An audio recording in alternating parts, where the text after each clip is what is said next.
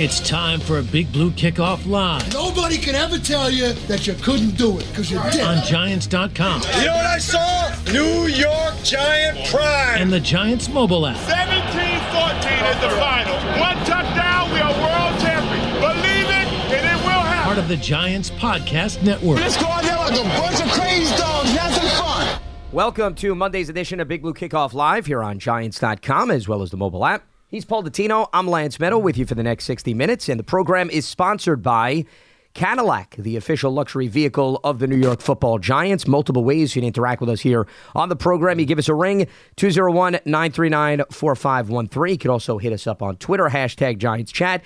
You can also send in your comments directly to the two of us. I'm at Lance Meadow, one word, last name, M-E-D-O-W. He is at Giants WFAN. And as a reminder, you can find the archive of this show and our entire podcast network on the Giants mobile app, podcast platforms everywhere, and at Giants.com/podcast. So we have a lot to tackle over these next 60 minutes. We've got a game to recap. We have a Joe Schoen presser recap. And Brian Dable also spoke to the media for the final time before the team heads to its bye. So let's start with the game, given the fact that the Giants, Paul, have now made it 2 straight wins for the first time this season. Mm-hmm. They held off the Patriots 10-7 as Ryland's 35-yard field goal went wide left. A dominant performance by the defense, once again, in terms of their opportunistic ways. They've had 9 takeaways the last 2 games. And here's the other thing that I emphasize. They're scoring off of those plays. And that is far more important. Yeah, all of their points came off the takeaways. Touchdown, they had 2 short fields. And a field goal. Yeah. They took over at the 26 of New England and the 32.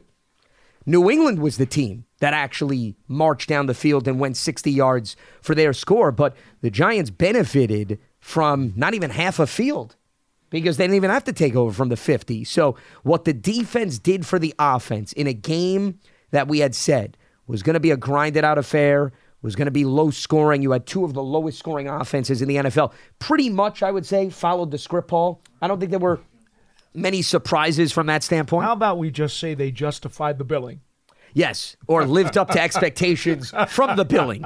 But in all seriousness, you knew that points were going to come at a premium. Yeah. And I think the defense complemented the offense, or vice versa, however you want to word it, for really the second straight week. Now, to be fair, both teams passed on a makeable 50-plus yard field goal during this game, where the coaches obviously decided that field position was going to be so important that they left points on the board. I'll be frank with you. I thought about both. Then again, at the end of the game, the Patriots couldn't make an easy field goal. How much did the weather conditions factor in? It wasn't raining in the first half, so I don't know. But both coaches were clearly headstrong about the fact that tilting the field would be their most important benefit to the game, or most important factor in the game. And so they both passed on potential, I think, 54-yard field goals. And in a game like this, I don't blame them, because once again, you missed that, Paul. You give a gift to the opposition. Well, let's not forget about that. The flip side of that coin is, if you know you're offensively challenged and you got a chance to get 3 points, get the 3 points. And if you don't think the other team's offense is very good, even giving them the ball at their own 35 or 40. Yeah, but you're putting them in field goal range immediately. Are you? Yeah, I mean, you're telling them pretty much to move forward, and you could come out and attempt a field goal. Yeah, but the Giants didn't have any drives more than 50 yards. That's more of a reason why I'm saying if you're New England, I wouldn't risk the long field goal, because you're giving a gift to a Giants offense that had trouble going the length of the field. I honestly think, to be frank, I thought both coaches probably should have gone for those earlier field goals. But having said that, I thought it was a 50-50. You could make a logical, rational case for either side. This goes back to one of my situations that I like to explain to people, where there's no wrong answer. The only wrong answer is the one that doesn't work in hindsight, because at the time you could make a case for either decision. Sure. Well, as long as there's rationale behind your decisions, I would say even if it doesn't go according to plan, doesn't mean it was a bad decision. That's my point. Yeah, the level of execution. That's my point. Just didn't match. Sure. I'm with you. If there's good logical reasoning to make choice A or choice B, then there's really no wrong answer. And I think both teams were from the same mindset. I think from the Giants' perspective, New England, as we had anticipated, took away the run game, right? They knew we're not going to let Saquon damage the game. And he had Belichick's theory. Yeah, he had the 14-yard run and the 19-yard run. Outside of that, the Giants ran 19 times for 58 yards. Yeah. They barely got over 3 yards per carry. So you No really surprise. you had a one-dimensional offense. And Tommy DeVito protected the football for the second straight week. And in a game like this, you don't want to give gifts. We were just talking about. So he deserves credit for that. He didn't give gifts to the Commanders. He didn't give gifts to the Patriots. And what is the common element between both of those teams? Well, Commanders' offense better than New England. I don't want to downgrade Washington, but two teams that have been struggling to be consistent. So the last thing you want to do is shift the momentum in their favor. And I think DeVito did a good job preventing that from happening. The other part of the equation is Jalen Hyatt and Isaiah Hodgins made plays for their quarterback. And that's something, Paul, right, we've been talking about. The skill set players doing something to help elevate the offense. Hodgins gets the stiff arm. I'll let you continue. I know you're smiling ear to ear. And then Hyatt, who has a fantastic read, by the way, on the geography of the field. He always knows where he is. He always knows how to get both feet in. But yet 3 plays of 20-plus yards, that can't get overlooked as well. How many times on this program have you heard me in the last, 6 years even, asking guys to make plays for the quarterback? Giants actually had 3 drops yesterday, too, by the way. Yeah, Barkley and Wandell on the same drive. And then Shepard later on. Yeah. It's only the second time in 9 games where they had at least 2 drops or more in a game. Now, neither was going to be an explosive play, but it does certainly add up over the course of a drive. I'll give you that. So they've gotten better since the first month of the season in terms of catching the ball. But making plays for your quarterback. Oh, people, I can't stress it enough. You're getting very emotional on this subject. Yeah, I could see. Because I miss it so much. But I try to pull at the strings of your heart during the course of the program. I just want you to know that's my intent. But please go ahead. Yes. And for Hodgins to do what he did to Jones on that play, I mean, look, folks, how many times have we seen this with the Giants in the last 10 years? Receiver makes the catch there, and he stumbles, or he gets tripped up, and now it's 1st and goal at the 6 or whatever it is, and they settle for 3. Because that's just the way it's been here for a long time. No, Hodgins was like, that's not happening to me. I'm making sure that I break this tackle, and I'm going into the end zone. There was no settling for 3. It was getting the 7. I can't tell you the smile that put on my face, because they need to do that more often. And it was a good thing. And, of course, Hyatt goes without saying. Jalen Hyatt, the guy's a big play waiting to happen. And it's about time that, we recognize that quarterback-receiver chemistry is not just a figment of people's imaginations or coach speak. Hyatt told me after the game, he said, you got to remember something. When I first got here, when I was drafted, Tommy DeVito and I were throwing all the time. Yeah, on the 3rd team. Yeah. I wasn't working with the 1s. I was working with the 3s, so I was working with Tommy.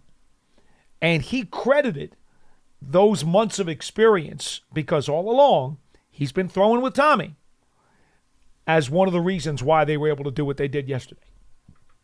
Now, the other part of the equation is also having the time to throw him the ball down the field, too. No doubt. And that has probably been the biggest obstacle that has prevented plays like that consistently throughout the season. So DeVito had time.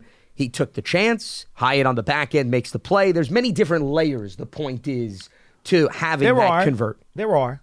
But this all goes back to the spider web that I talk about all the time, because people ask constantly on this program, why aren't the Giants getting the ball downfield?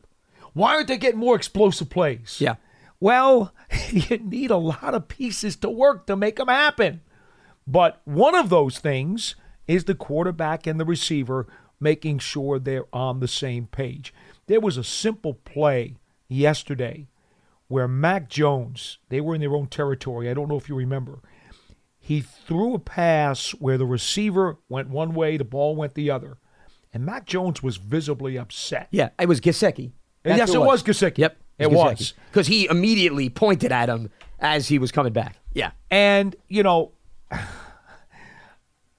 look, I don't want to rip Mac Jones for that because I think it's good for your quarterback to be emotional and it's good for him to take charge. I agree.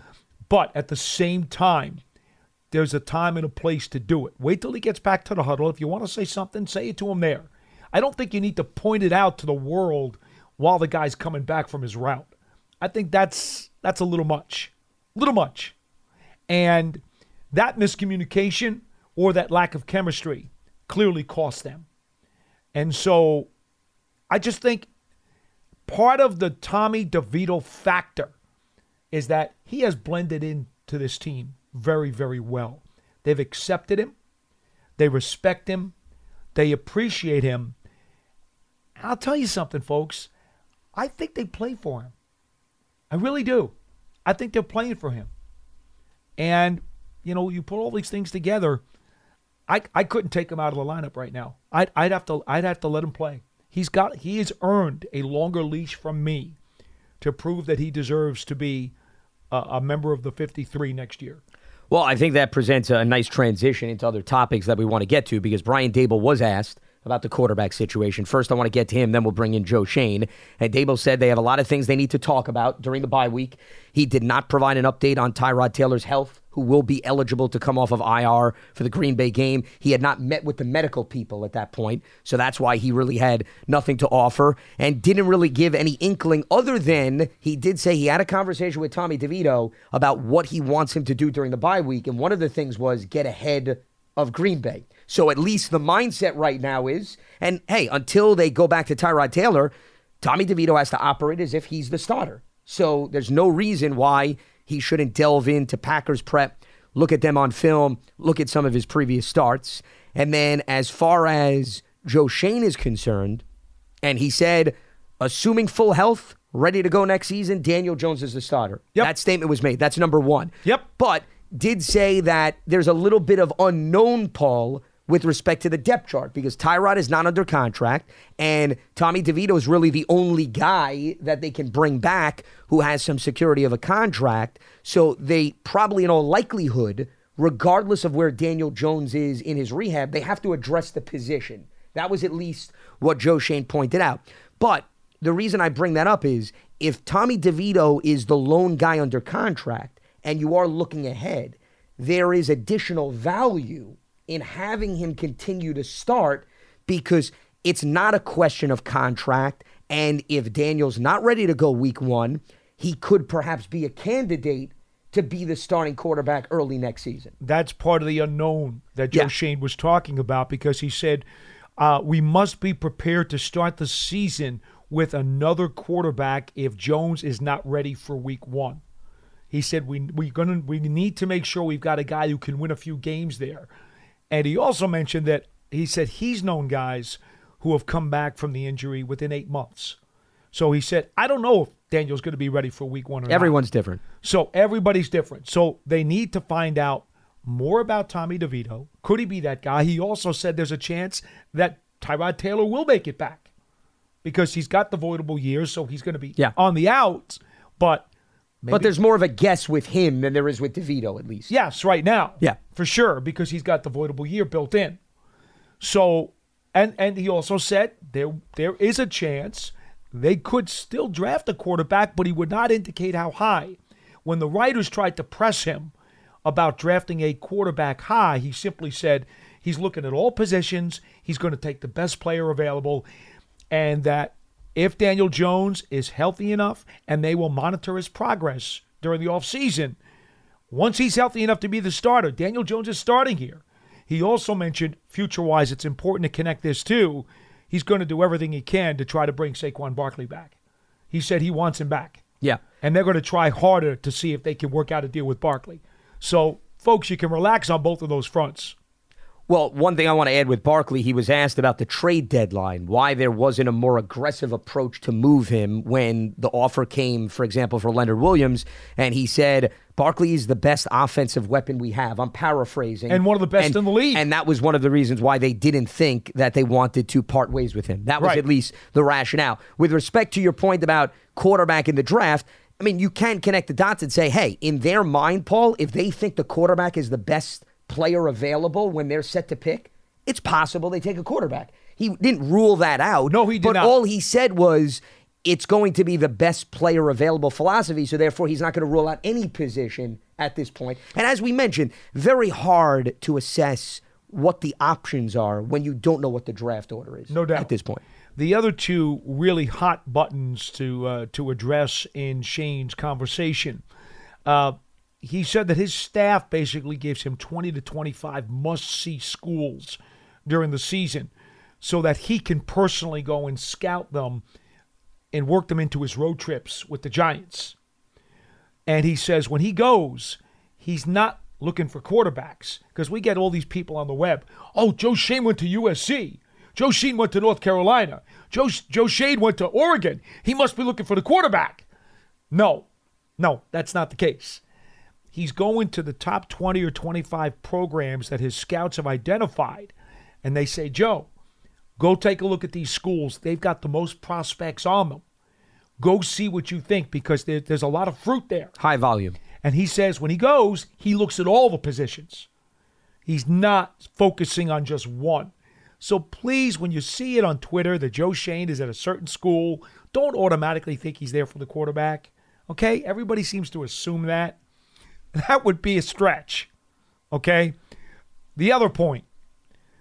Asked about Evan Neal, moving possibly to guard. His quote was, don't think so. He said he has seen enough of Evan Neal that he has to play better, but knows he's been ravaged with injuries and said, I've seen enough of him in college. I know what his tools are. He's a tackle. I know he can play tackle in this league. That's the intention right now, is that he is going to be a tackle. So you can put those phone calls to rest as well. Yeah, they're not at the point where they're ready to abandon the tackle idea for Evan Neal, but did point out that he has to play better and said even Evan Neal would tell you that himself. Without a if doubt. he were to evaluate his own play. And he said that he's gone back and watched his Alabama film just to get back to what was appealing to about Evan Neal. reinforce his thoughts. And they still see things He's a tackle. that are capable of coming to fruition on the NFL level. The one thing that I thought of, and you can correct me if I'm wrong, but I think this goes back to Dave Gettleman when they drafted Andrew Thomas, Paul. I think it was brought up that when they were evaluating Josh Allen, the Jaguars pass rusher, the year prior, they noticed how Allen went up against Andrew Thomas to prepare them the following year. So the reason I think your point is well taken about sometimes you're getting ahead of future drafts and you want to go to games because you want to see kids that may come out the following year. There's so many different reasons why you go to one game. It doesn't necessarily have to revolve around the quarterback. As far as the other thing that was brought up with both Dable and Shane was even asked about, and we might as well address it, is the Jake Glazer report with respect to Wink Martindale and the dynamics of the relationship between Wink and Brian Dable. Dable was asked about this after the game, and he came out and he said that the only thing they fight over is a piece of pizza. That was his phrase. Yeah, he said they had a donut together this morning. Yes, but he used, I believe, pizza was the food reference. Was yesterday. And I love that, by the way. Well, of course. Well, Dable makes fun of himself all the time when it comes to his figure. So yes, he does. It's no surprise that he went the food route, but he didn't play into the media reports or give it any more fuel to the fire. And he stuck with that ground when he spoke to the media earlier today. He basically said, I'm not going to add anything. I'm pretty much going to leave my comments as they are because the pressing question was, can you guarantee that Wink Martindale will be here beyond the season, right, Paul? He must have been asked that at least 2 to 3 times. And he said, I'm sticking to my comments from the other day. Then Joe Schoen was asked about it. Well, hold on. Yeah. Hold on. he was asked about why'd you give him a game ball. Correct. And he said, well, they had 3 takeaways and held the opponent well, the to 7 defense played points. fantastic. And he's like, I've given a game ball to coaches before. He deserved it. And it's 2 straight weeks that the defense has performed at a high level. And yes, he did emphasize, I've done it before, because he was then asked the follow-up, well, that's unusual. And he goes, no, I've done that before. Right. During my tenure as a head man, or I'm sure he's seen it. So it wasn't just for show, is the point. Correct. But what I wanted to add more layers to this is Joe Schoen said, hey, Brian Dable just addressed it, but he was asked about what did you observe between the relationship of Wink Martindale and Brian Dable, and Shane's response was the same way the relationship has been and the communication when they first entered the building is exactly how it's been operating to this day. That's what he had added. A couple other quotes. He said, there will always be noise when you're going through a season like this. He also said, quote, don't know where some of this stuff comes from. Another quote from him was also, it is what it is. So basically, he's going to allow it just to lie there on the table. There's no reason to go any further with it. And the other thing also that Dable mentioned, and this to me goes back to, I think, conversations that you and I have had, especially when player emotion was put under the microscope following the last game in Dallas, that Dable said coaches are competitive. They're human beings. They're emotional. They're all competitive. And you have a great deal of respect for your coaches. But at the same time, dialogue is not out of the ordinary during the heat of battle within a game. And I'm paraphrasing that. I'm not saying he used the heat of battle, but he made it apparent that, at least I interpreted it, coaches and players are human beings. And they're going to get emotional during the course of a game, and you should not read into every single interaction. Do I need to tell you how many times I know for a fact that Parcells F-bombed guys like Belichick and Earhart when they were on his staff? I'm sure. I mean, seriously. Yeah. And that's the thing. Look, if your team wasn't going well and you had a head coach with a bunch of yes men, and I've seen those staffs before, the ship just continues to float down the river and take on more water. Yep. And then it sinks to the bottom of the river and everybody is gone. You need a coaching staff that has enough respect for the head coach and vice versa, that they can challenge them, that they can disagree, that they can come at each other and discuss different ways to approach things, have other ideas, have other points of view, have some different disagreements. That's spice, the oregano of life, if you will. That's important if you're going to maximize your output. So, yeah, have there at times been some disagreements? Absolutely, but that's known as healthy interaction. Well, you'd want individuals on your staff who think differently from you, because if it's just an echo chamber, I don't think that does good for anybody. I would say an echo chamber is not good for not just sports, but any facet of life.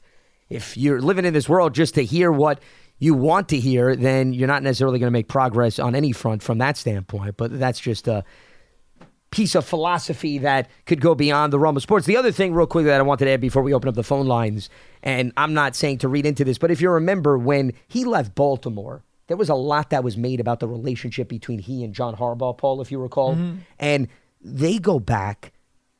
Wink worked for Harbaugh's father.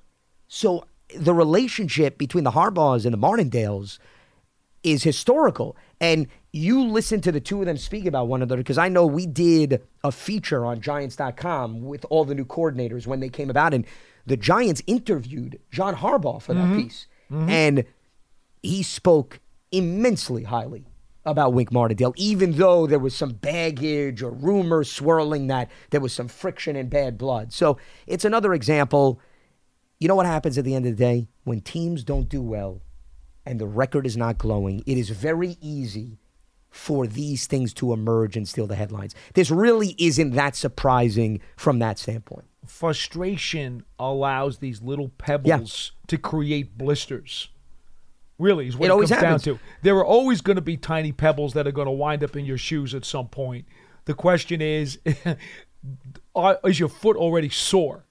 Because if it From is kicking them away, right, exactly. Then it causes a blister. Well, I think it's much to do about nothing. I really do. I mean, look, New England on the opposing sideline, they've been dealing with reports about Belichick's future left and right. And then there was a report that came out that supposedly he signed a new contract. So it is what it is. As you said, Paul, sometimes there's a lot of noise, but there's not always substance behind it. With that being said, a few reminders before we open up the phone lines here on Monday's edition of Big Blue Kickoff Live. You can check out the Giants Huddle podcast. You can subscribe on your favorite podcast platform. You can also go to giants.com/podcasts. In terms of single tickets, there are some that are still available.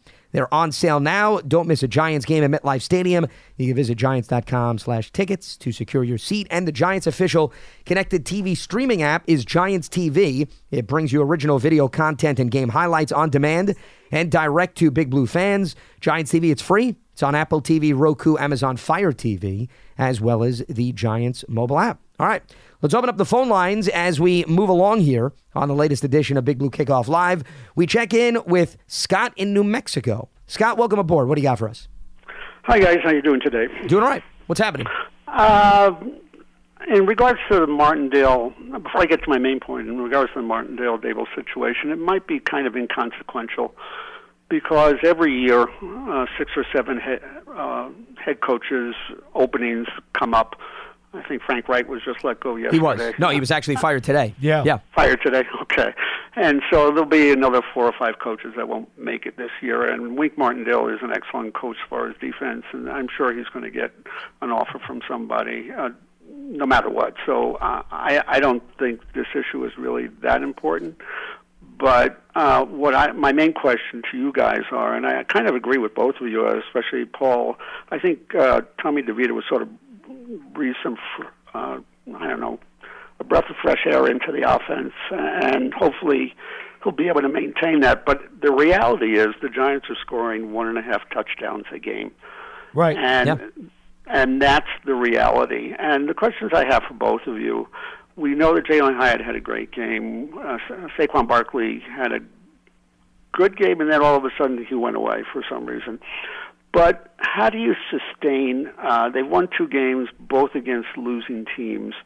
But forgetting that for just a second, 1.5 touchdowns a game is not sustainable. Are there things that they can do to increase that total? And that's the real question I have for both of you. And I'll be glad to take it off the air. But I'm really concerned as they get further into the season. You know, they're going to play Green Bay, which also has a losing record, and then they're going to play Philadelphia twice at the end of the year, which is the best team in football. Well, and the Rams, who scored a lot of points in their other game. Yeah, I mean, the caliber of the competition has to be taken into consideration. There's no doubt about that, Scott, and I appreciate the phone call. Thanks for giving us a ring.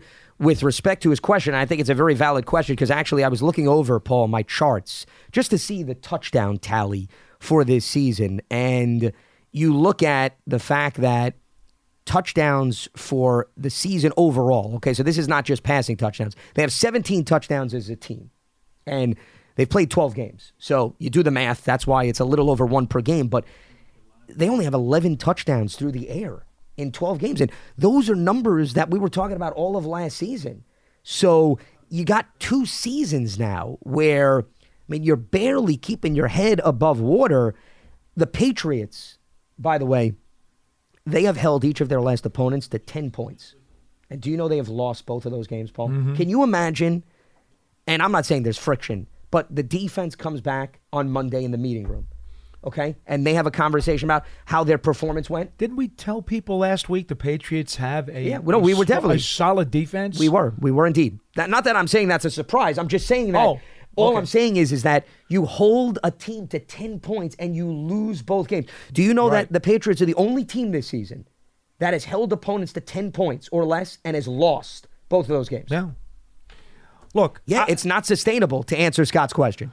What it comes down to is this. Despite the depth in the wide receiver room, I think we all agreed before the season started that the only veteran target who had 1,000 yards on his resume was Darren Waller.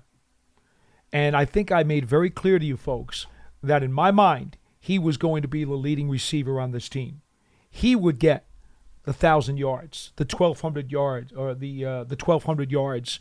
he'll get the guy. He'll be the guy who gets over 75 catches. He's going to be the one guy who you'd want on your fantasy football team in terms of the Giants' offensive passing game. Are you giving out fantasy advice? Well, people were asking about it, so I told them. Stunned. I Wow. said, This is a new leaf for you. I said, stay away. I said, stay away from all Giants offensive players except for Barkley and Waller. Yeah, but you don't normally go out of your way to provide advice for that. Look, most of the planet has been infected by this alien virus known as fantasy football. Fantasy football, Paul Dottino. It's an alien virus is what it is. I'm just amazed. It's an alien virus. And since most people are infected with it, I told everybody, Barkley and Waller, those are your guys. Barkley will run for over 1,000. Waller's going to catch over 1,000. Yep. Those are the only two guys. They're going to be wide receiver by committee. We told you that back in July. Okay? Well, the fact that Waller has basically been shelved, for lack of a better term, with the injuries at the beginning of the season, they were sputtering. Yeah. Then when he started to get it going, he got hurt. Yeah, and he has had a history with that too. So that's a big deal. We think he's going to be back very, very soon. Dable was asked about him, but had no update because he didn't, as I mentioned with Taylor, meet with the medical people. So that's one way that the Giants can increase their offensive production and maybe score some more points, is get Darren Waller back. Number two, more consistency in the offensive line. They finally have a group of guys playing together. But yet we know that's going to change because whenever Neal comes off his sprained ankle, he's going to replace Tyree Phillips at right tackle. So once again, another change is coming on this offensive line. And that is inevitable. You're not going to be able to avoid that because you got to get Evan Neal back in there.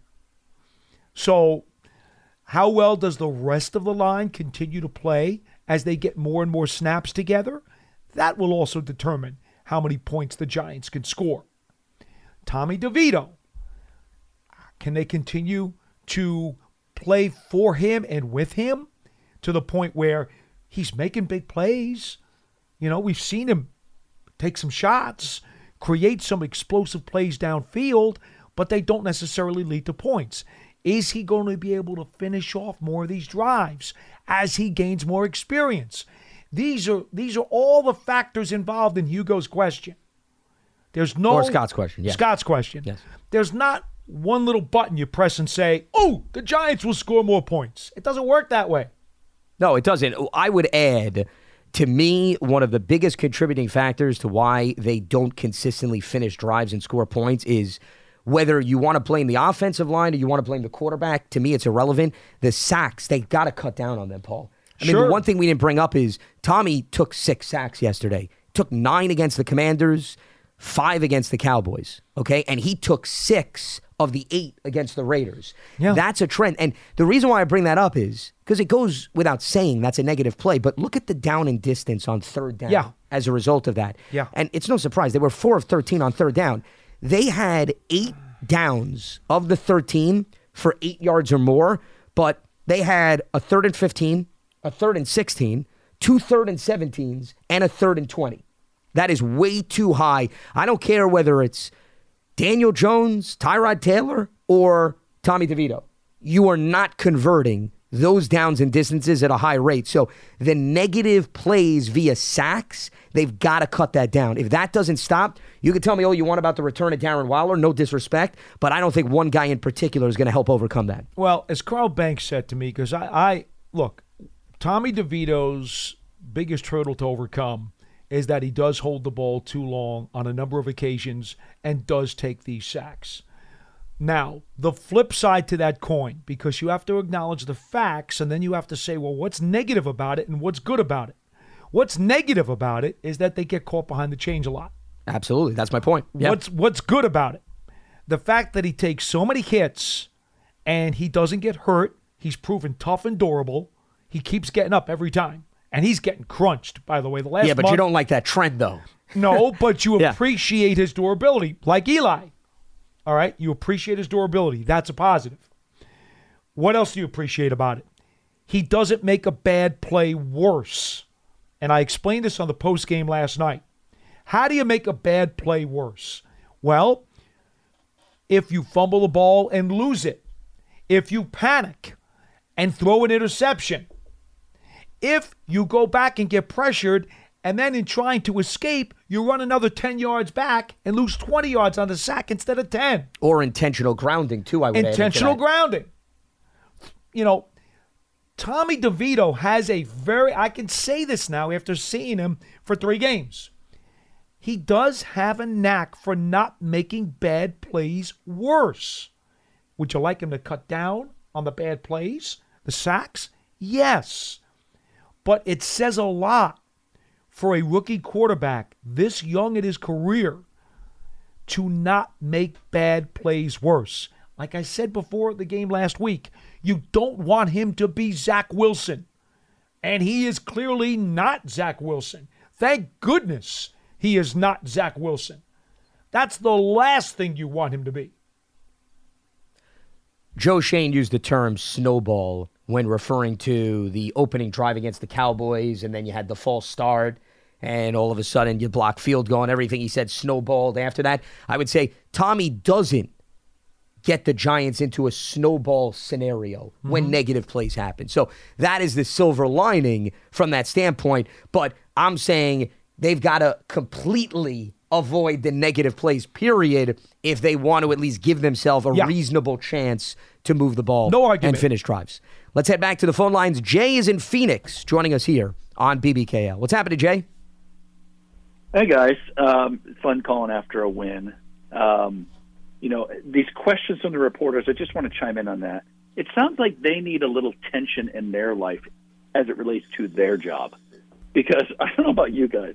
I get so tired of hearing the same question asked to Brian Daboll a different way, twisted a different way by the next reporter. It's ridiculous, and they should be called out on that. But anyway, I was calling because, one of the things I wanted to see as the season went along was how they responded to adversity, because Daboll talks a lot about that in his career, or not in his career, but since he's been with the Giants. And I like to see that we've got positive momentum. Some good things are happening, particularly the defense. You can say all kinds of great things about the defense. But one of the things I noticed about the offense yesterday, and looking at that game, it reminded me of the Super Bowl 46 when Belichick was trying to take away Cruz and Nix, and it opened up the opportunity for Manningham to be the hero. And it seems like that's what happened yesterday with the running game. He took away Saquon Barkley for the most part. I mean, it only had 58 yards rushing as a total team. But then Jalen Hyatt was that one player that they they didn't account for, and he burned them and had a great game. So it was just fun to see. It just reminded me of that game and how I knew Belichick was going to try to take away Barkley, and the Giants were smart enough to find another way. I think that's a very astute observation by you, because Hyatt made 3 big plays yesterday and came within a hair of making a 4th. And the thing about those explosive plays, every one of them was in man-to-man coverage. Hyatt recognized it, DeVito recognized it, and the Giants took advantage of it each time. Well, but part of that is also, I think, Belichick saying, I don't know if it's him overlooking Hyatt. It's basically saying, let's see if Tommy can make those throws. Let's see if Tommy can make the throws. Yeah, that's what I think Bill's philosophy was. Let's see if Hyatt can finish the play. Yeah, absolutely. And both guys proved that they could do it. And multiple times they proved it. And that was the difference. And that's the beauty right now of these young kids growing. All right, Jay. Appreciate the phone call. No, it was awesome. Appreciate it. Yeah, you got it. Absolutely. I mean, the one thing, though, I will add to the last caller's comments, I understand you're looking for positives and motivation, but remember, if there's anything that the early stages of this season taught, regardless of the rationale behind it, what do we always say? Just because you finish a season strong has no indication or bearing on what's going to happen the following year. So for this context, it's great to see them put together wins, but don't run wild to say, oh, well, if they do this in a 4-game stretch, that means it could come back in play for weeks 1 through 4 of 2024. Oh, I don't think that's what the guy was talking about. I interpret it a little bit like that in terms of when you say positive momentum and what it can mean moving forward. That's all. That's why I wanted to add that. I think the only positive momentum, and it's really a misnomer, it's about young players' maturity and growth. That's real. You could talk all you want about how momentum does not carry over or translate into better results the following season. I won't argue with you on that. That's foolish because there is no direct connection there. But what there is, the reality is, young players, as they get more snaps, will either get better or, for whatever reason, potentially get worse. Dan Reeves used to say all the time, you never stay the same. Yeah. Okay? The more you're on the field, you're either going to go up or you're going to go down. And for these young players, like a DeVito, like a Hyatt, they're showing ups. That's legit, Lance. Yeah. I'm not disagreeing with that. And if he's talking about a positive vibe and a positive momentum for these young players, if that was his context, he's absolutely right. Yeah, I don't know what his context was. We didn't necessarily bring that up. I interpreted it one way, you interpreted it differently, and that's fine. And actually, Joe Schoen, he brought up John Michael Schmitz, who has looked good. He's played a lot. Hyatt came into play, Deonte Banks. Eric Gray, actually, and we should address this, he also came up in the conversation. And Joe Schoen, actually, he took responsibility on himself because he was pressed upon the return situation and Jamison Crowder, who was on the roster, who has since returned to Washington, and how keeping him may have given them a little bit more stability. And he said, hey, on the punt return game, we had to make a decision about keeping 7 wide receivers, couldn't keep 8. So that influenced sacrificing the return game, and that he said he and the staff had conversations about Eric Gray and their level of confidence, knowing that there wasn't a whole lot of work in college, but there was some, and they felt confident that they could utilize him. But in fairness, he said, hey, you want to put any blame on me about how the return game has played out? I'll take full responsibility. He was very candid with everybody, and he said, I'm not hiding from that, but there were decisions that had to be made with other positions on the roster, and that's why you couldn't hold on to a guy like Crowder. And we talked about that very dilemma that he was going to have, and we did not know. We thought that Crowder would have a leg up on the return game, but we also counted the numbers of players at other positions and said, hey, they got too many receivers here. Somebody's going to have to go. And Joe did take that on his own shoulders, and then also added they're very happy to have Olszewski. Yes, based on the fact that the Steelers parted ways with him, and they were able to bring him into the mix. And I'd bring him back, by the way, if I were the Giants. And he's been solid. Yeah, and I don't think that's going to strain the salary cap, and I'm sure if he can have another opportunity to start, he'd probably welcome the opportunity as well. More of a reason why the whole tanking narrative makes no sense, because here you have a guy auditioning for next season and some job security. So why wouldn't you want to play hard under those circumstances? I don't know. Chris is in North Carolina joining us here on BBKL. What's happening, Chris? Yeah, how we doing, Mr. Paul Dottino and Lance Meadow of New York Giants Big Blue Kickoff Line? We're doing very well. So what do you have for us? So listen, I've got a point to make, and it's going to take a little bit of time. I just want I want all the Giants fans to hear it. Len, Charlie, Marvin, all you. I want you all to listen to my point. I've been a long-time Giants fan and a long-time listener, and I watched quarterbacks grow up. Bill Sims, Fran Tarkenton. I watched Y.A. Tittle with my dad. I watched who's my favorite quarterback of all time, Eli Manning. One of the most durable, always on the field, every game, no matter if he gets hit or not. And my point is with both of you, and I just want everybody to listen to what I got to say. When Brian Daboll took over the Giants team and Daniel Jones was the quarterback, okay, he started that game last year against the Tennessee Titans, okay? Daniel Jones threw that interception in the left corner of the end zone, okay? Now, after that interception, Brian Daboll fouled him back to the bench, and he looked at him in the eyes and said, "What are you doing?" Because he knew he had the tight end open for the touchdown, okay? Now, let's fast forward to this year, okay? Let's go to the Seattle Seahawks game against the Giants. And this is for Paul Dottino. And you're right. Saquon Barkley, I believe, is the best running back in the NFL, even better than Christian McCaffrey. But here's the point I got to make. Daniel Jones, that night, I believe he lost the trust of Brian Daboll. And I'll tell you why. Because he looked at that receiver the whole time when he had Darren Waller wide open in the end zone for a touchdown. And then after that play, he followed Daniel Jones back to the bench, and what did he do? He threw that tablet at his feet.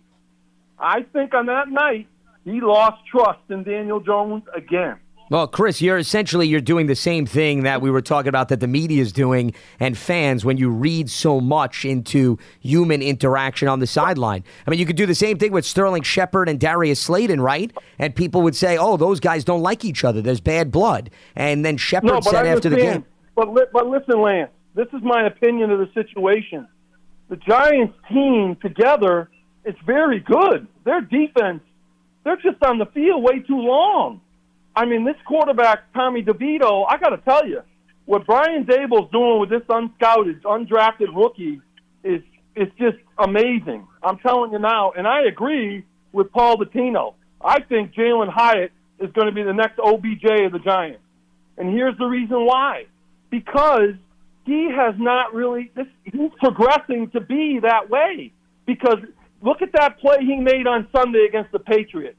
They didn't just send him deep. Captor took him across underneath the coverage. And what did he do? He beat that DB to get the first down. I'm telling you guys, the Giants team is a team. And I believe that this team, I'm telling you, starting their game against the Green Bay Packers, if we beat them, we're going to be a tough team to beat. I think the Giants, and I'll tell you, you may call me crazy, but I think the Giants can beat the Philadelphia Eagles in Giants Stadium because their defense is not good.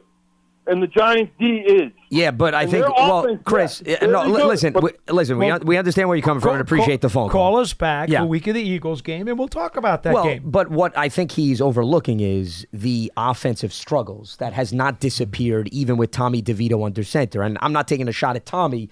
The defense has been good. It's been, at times, Dr. Jekyll, Mr. Hyde. There's been a lot of rough performances. Yeah. Last two games against teams that, once again, have losing records, have struggled, that the Giants can match wits with, they have outplayed, and they deserve credit for that. But I think what's missing from the last caller's commentary is whether Daniel Jones has been under center, whether Tyrod Taylor's been under center, whether Tommy DeVito's been under center, the Giants have had the worst scoring offense in the NFL.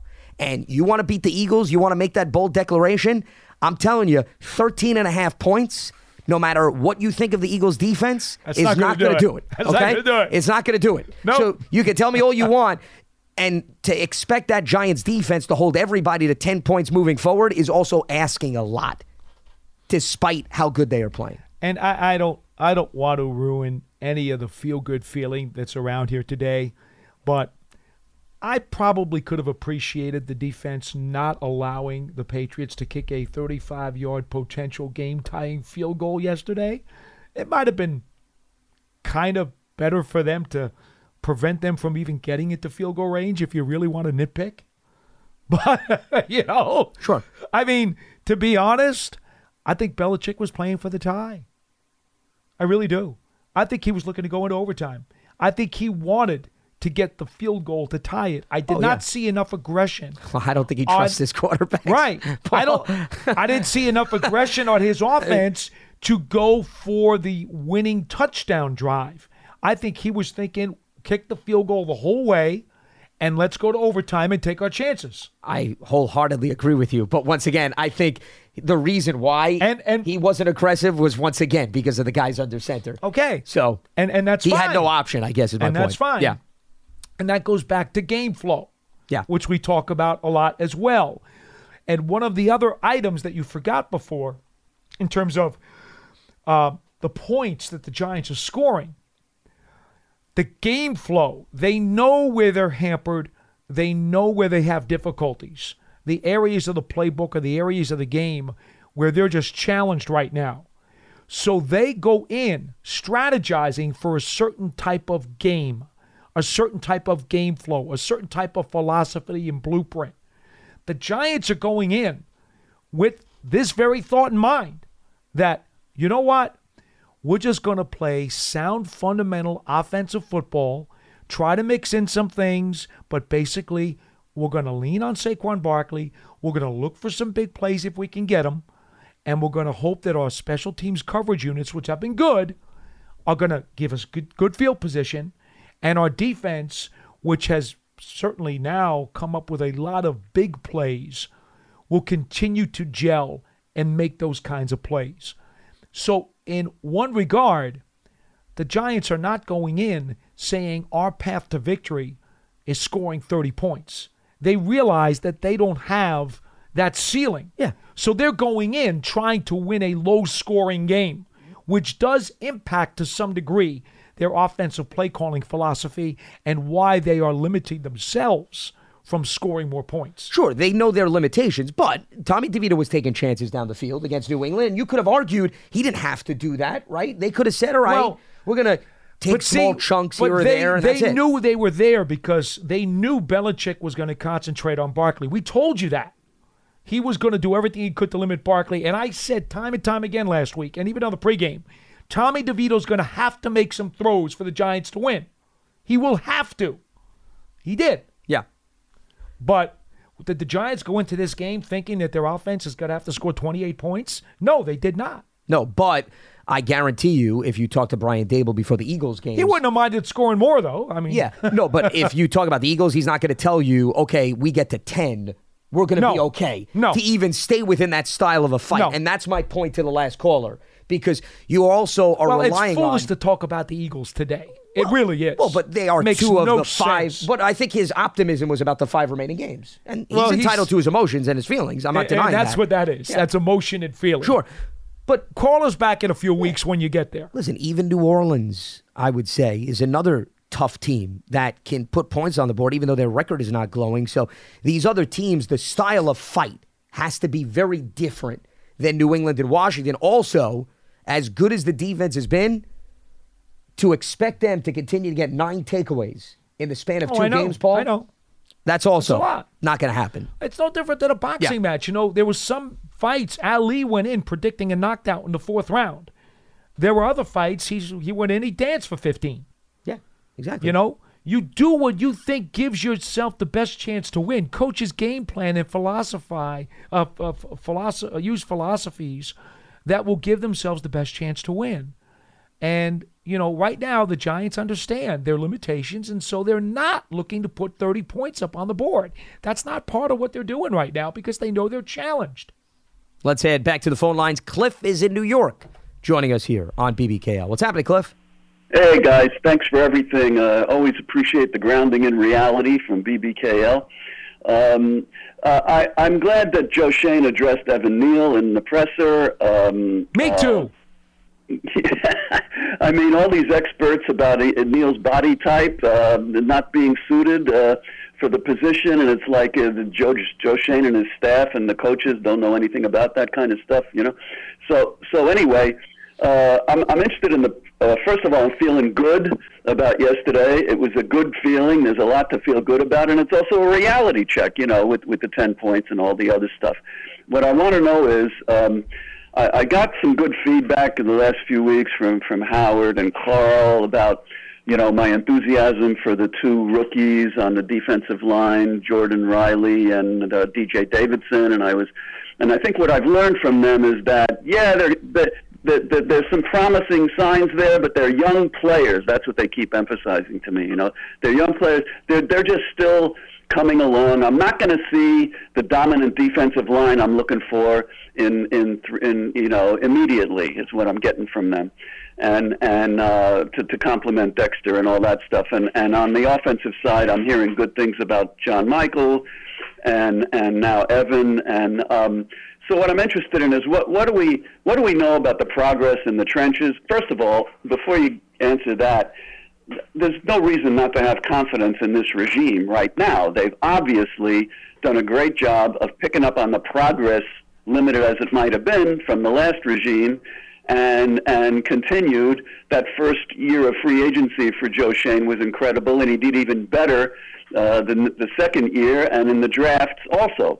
So the question is, you know, I think when we're really going to see a difference in performance and to compete at the next level, is going to be how are we doing in the trenches, what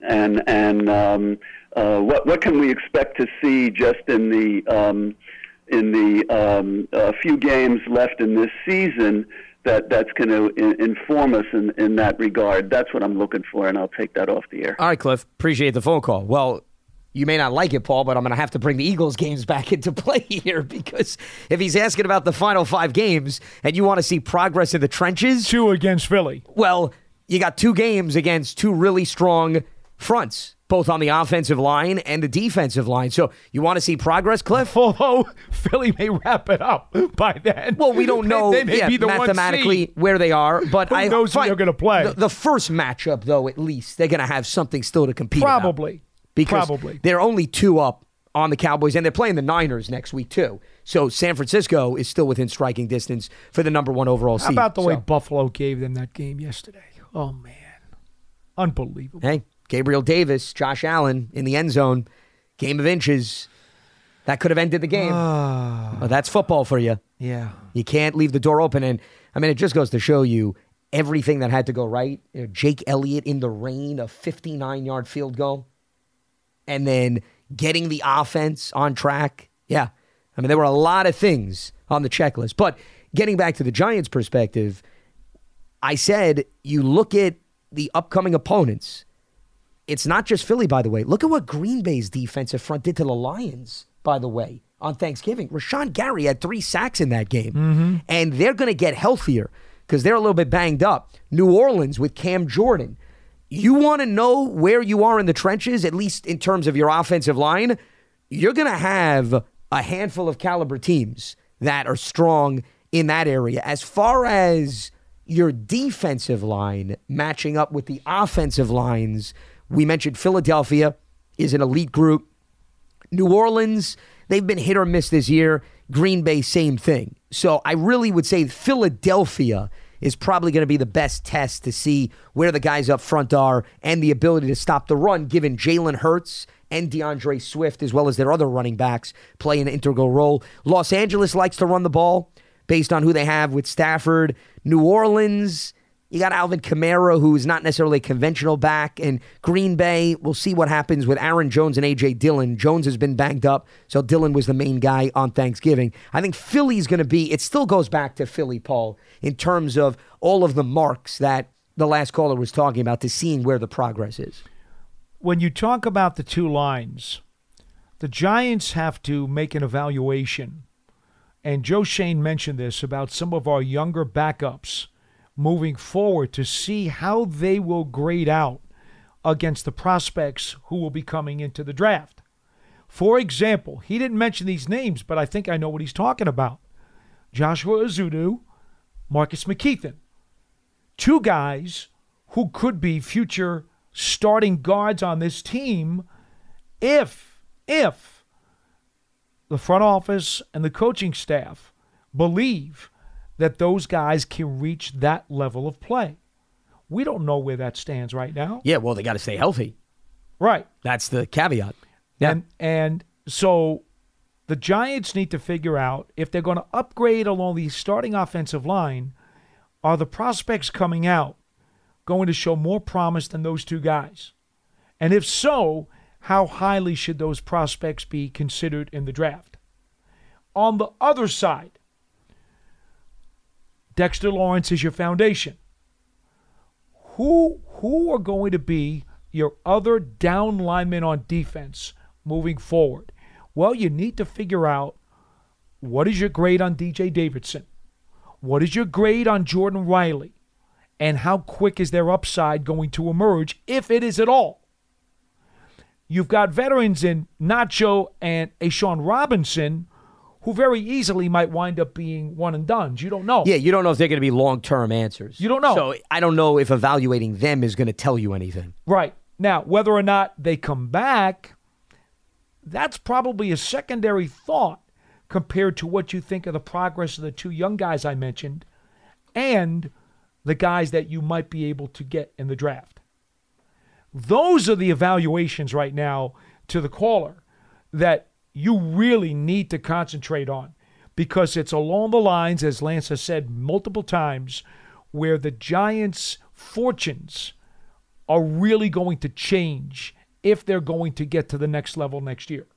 Just to wrap things up, I think the problem is, as you mentioned, with those two offensive linemen that may be in play at guard, since they're hurt, you're not going to have anything to take away from It's really in the final hard. 5 games. It's really so hard. the only thing that you're going to be able to take away from in the trenches is the play of DJ Davidson and Jordan Riley, assuming Riley gets more opportunities. Because I go back to, and I think I brought this up on a previous edition of BBKL, when Brian Dable recently spoke to the media, he was asked about guys like Jordan Riley, and he didn't necessarily say, we're going to take Nacho and Ashawn Robinson and put them to the side so that Riley can play more. Does that change coming out of the bye? Perhaps.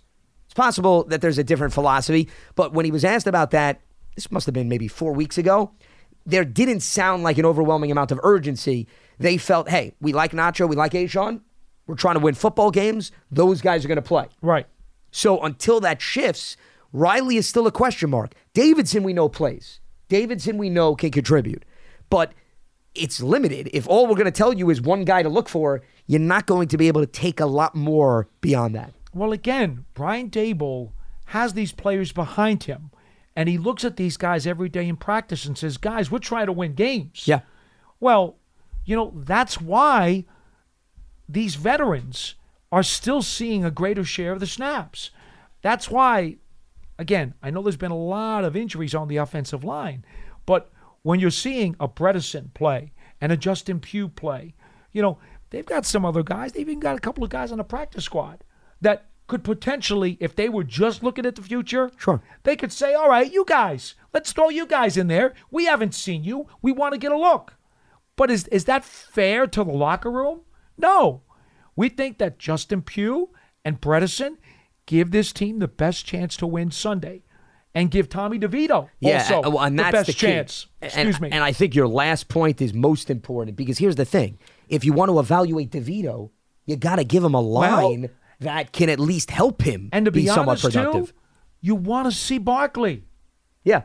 You also don't want Barkley to have no room at all. You want to see, hey, if we're going to do something with Barkley, which Shane has now said they're going to try real hard to keep Barkley here at the end of the season, you got to know how high should that number be based on what he still shows you he's got at this point in his career after a significant amount of injuries.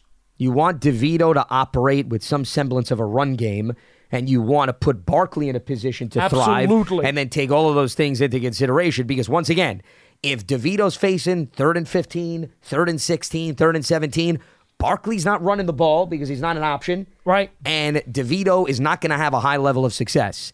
And in order to avoid that, you're not going to avoid it completely because we're seeing veterans on the offensive line, but you leave those veterans in because at least they give you the best chance to remain competitive. With that being said, that is going to wrap up Monday's edition of Big Blue Kickoff Live here on Giants.com as well as the mobile app. Appreciate everybody for tuning in. We'll be back up and running again on Tuesday. And then, Pearson, is that it for this week? Okay, Tuesday is the end. Then everybody takes a breather. Everybody takes a break. We recharge the batteries.